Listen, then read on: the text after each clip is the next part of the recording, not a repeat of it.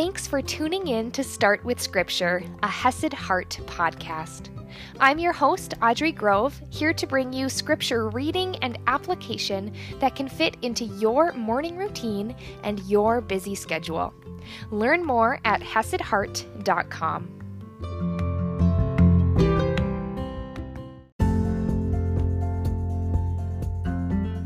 Good morning, my friends. We are back today and hopefully going to finish more than just half a sentence. We're going to wrap up the whole sentence today, a few verses, some of my absolute favorite verses. But before we dive in, if you are listening to this the day it is released, happy Thanksgiving. Happy Thanksgiving. I hope it is a time of joy and family and rest for you. And even if it's not, even if your Thanksgiving looks a little bit different this year, that you can spend some time thanking God and praising Him for who He is. As we saw, He is the Father of mercies, the God of all comfort, and praising Him and thanking Him for what He has done for you. And I love that this section fell today because we truly can be so thankful that He loves us so much, that He comforts us through any and every struggle, any and every trial, because He gets it. He gets it, and He comforts us, and He loves us through it. And He gives us love and comfort abundantly. And we have so much to be thankful for. So I'd encourage you to just spend some time talking to Him today. And also spend some time sharing some words of love, words of encouragement, your own words of comfort, as we're going to see is tied back to God's comfort.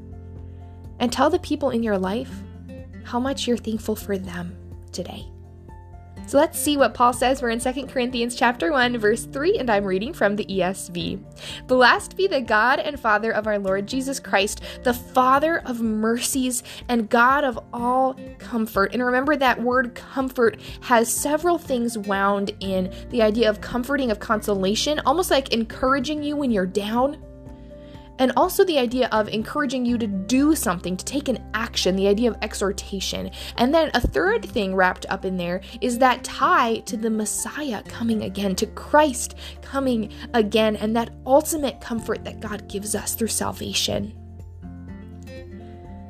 God of all comfort, who comforts us in all our affliction, so that we may be able to comfort those who are in any affliction with the comfort with which we ourselves are comforted by God.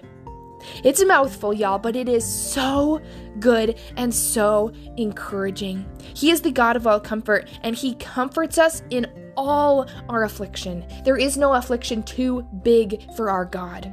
And I know sometimes we can get so caught up in feelings, at least I know I do, that it can feel too big. It can feel like too much. It can feel too hard. It can feel too, icky for God to want to deal with.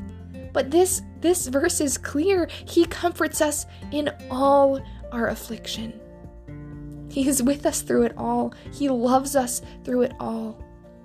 And when we have faith in Christ, when we are covered by His blood, when we are saved through faith in Him, God sees us through the lens of Christ. He sees us white and clean and clear like Christ, even in the midst of difficulty, even in the midst of challenges that maybe we handle well and maybe we don't. It doesn't change how God sees us and how He loves us. Our identity, our worth is in Him, and that is constant. He who comforts us in all our affliction, so that we may be able to comfort those who are in any affliction. I love this. It reminds me so much of that verse, we love because He first loved us, in the same way we comfort because He first comforted us. And I've shared this in the past, but I'll share it again. And trigger warning, we're talking about kind of a tough topic. In high school, a friend of mine committed suicide. And it rocked my faith, it rocked my world, my foundation. It felt like I questioned everything. God, how could you let this happen? She was such a beautiful person. God, how could so much evil be allowed to exist in this world? God, why would you let me go through this? That was one of my hardest seasons, one of the hardest challenges I have had to walk through. And God brought Romans 8:28 to mind. For God works for the good. The good. He works all things for the good of those who love him and who are called according to his purposes. And I went to that verse and I said, God, how? How is that even possible? And you know what? Years later, I have seen God use the comfort that he gave me during that season, because he was there with me and he did comfort me, even though it was hard, even though it hurt. He was there with me. And I have seen him use that same comfort that he gave me, use it in my heart to comfort other people in my life. I have seen this firsthand, and that, my friends, that is a good. That is a way that God works good through struggle, through challenges, through pain, through trials. Because we are able to comfort others with the comfort that God has given us.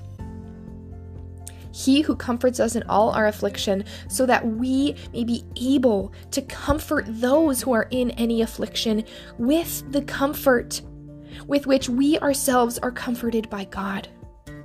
It's not a comfort that comes from us inherently. It's not something that we have to muster up or be good enough at, which, by the way, I'm really thankful for because I would fall short every time if it was all on my shoulders, if it was all coming from my heart. But no, the comfort that we are able to give to others is the comfort that God has given us. With the comfort, we ourselves are comforted by God. It's like a little stream running through us. Like God, like you see those little cup towers, right? You've seen a cup tower or a fountain, right? Where the top reservoir, bowl, cup, whatever, is pouring into the second cup, and that's pouring into the third cup down the line. That's what it is. God pours into us, and it's not our water that we pour out. It is God's water. It is God's comfort. It is his love that he pours into us, and then we are able to pour into others. And it also reminds me ultimately of Christ, because he came and he suffered all things. He faced every temptation. He faced every pain. He did that. And yet he too was comforted by God the Father, and he too comforted us, continues to comfort us. Christ has been there. He has stood where we stood, and now we have that comfort that comes from the Lord, and we are able to comfort those in our lives with God's living water. And that, to me, is just such a beautiful verse, a verse that I run back to. It's why I have it memorized. Whenever I face something challenging, I come here. God is the God of all comfort. He's comforting us in all of our afflictions, even when it feels too big or too hard, even when we're wrapped up in seeing the struggle and the storm instead of seeing our Jesus. And then we are able to comfort people. And even in the midst of the storm, we can rest in that truth that someday, maybe it's not now, but someday we can comfort someone else because God is comforting me right now. And that, my friends, is something to be so thankful for. So I'd encourage you to spend time just thanking God for how he has comforted you, for how he has loved you, for how he has shown up for you, for who he is. And then also spend some time passing along that beautiful water, that beautiful truth, that beautiful thankfulness to someone else. Comfort someone else, encourage someone else today by passing along what you have received. Happy Thanksgiving, my friends, and I'll see you in our next episode.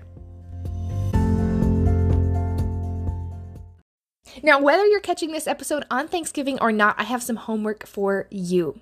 Go and tell someone today that you are thankful for them and why you're thankful for them. Go fill someone's cup, go pour into them, encourage them, lift them up, and then report back to me and tell me it's done.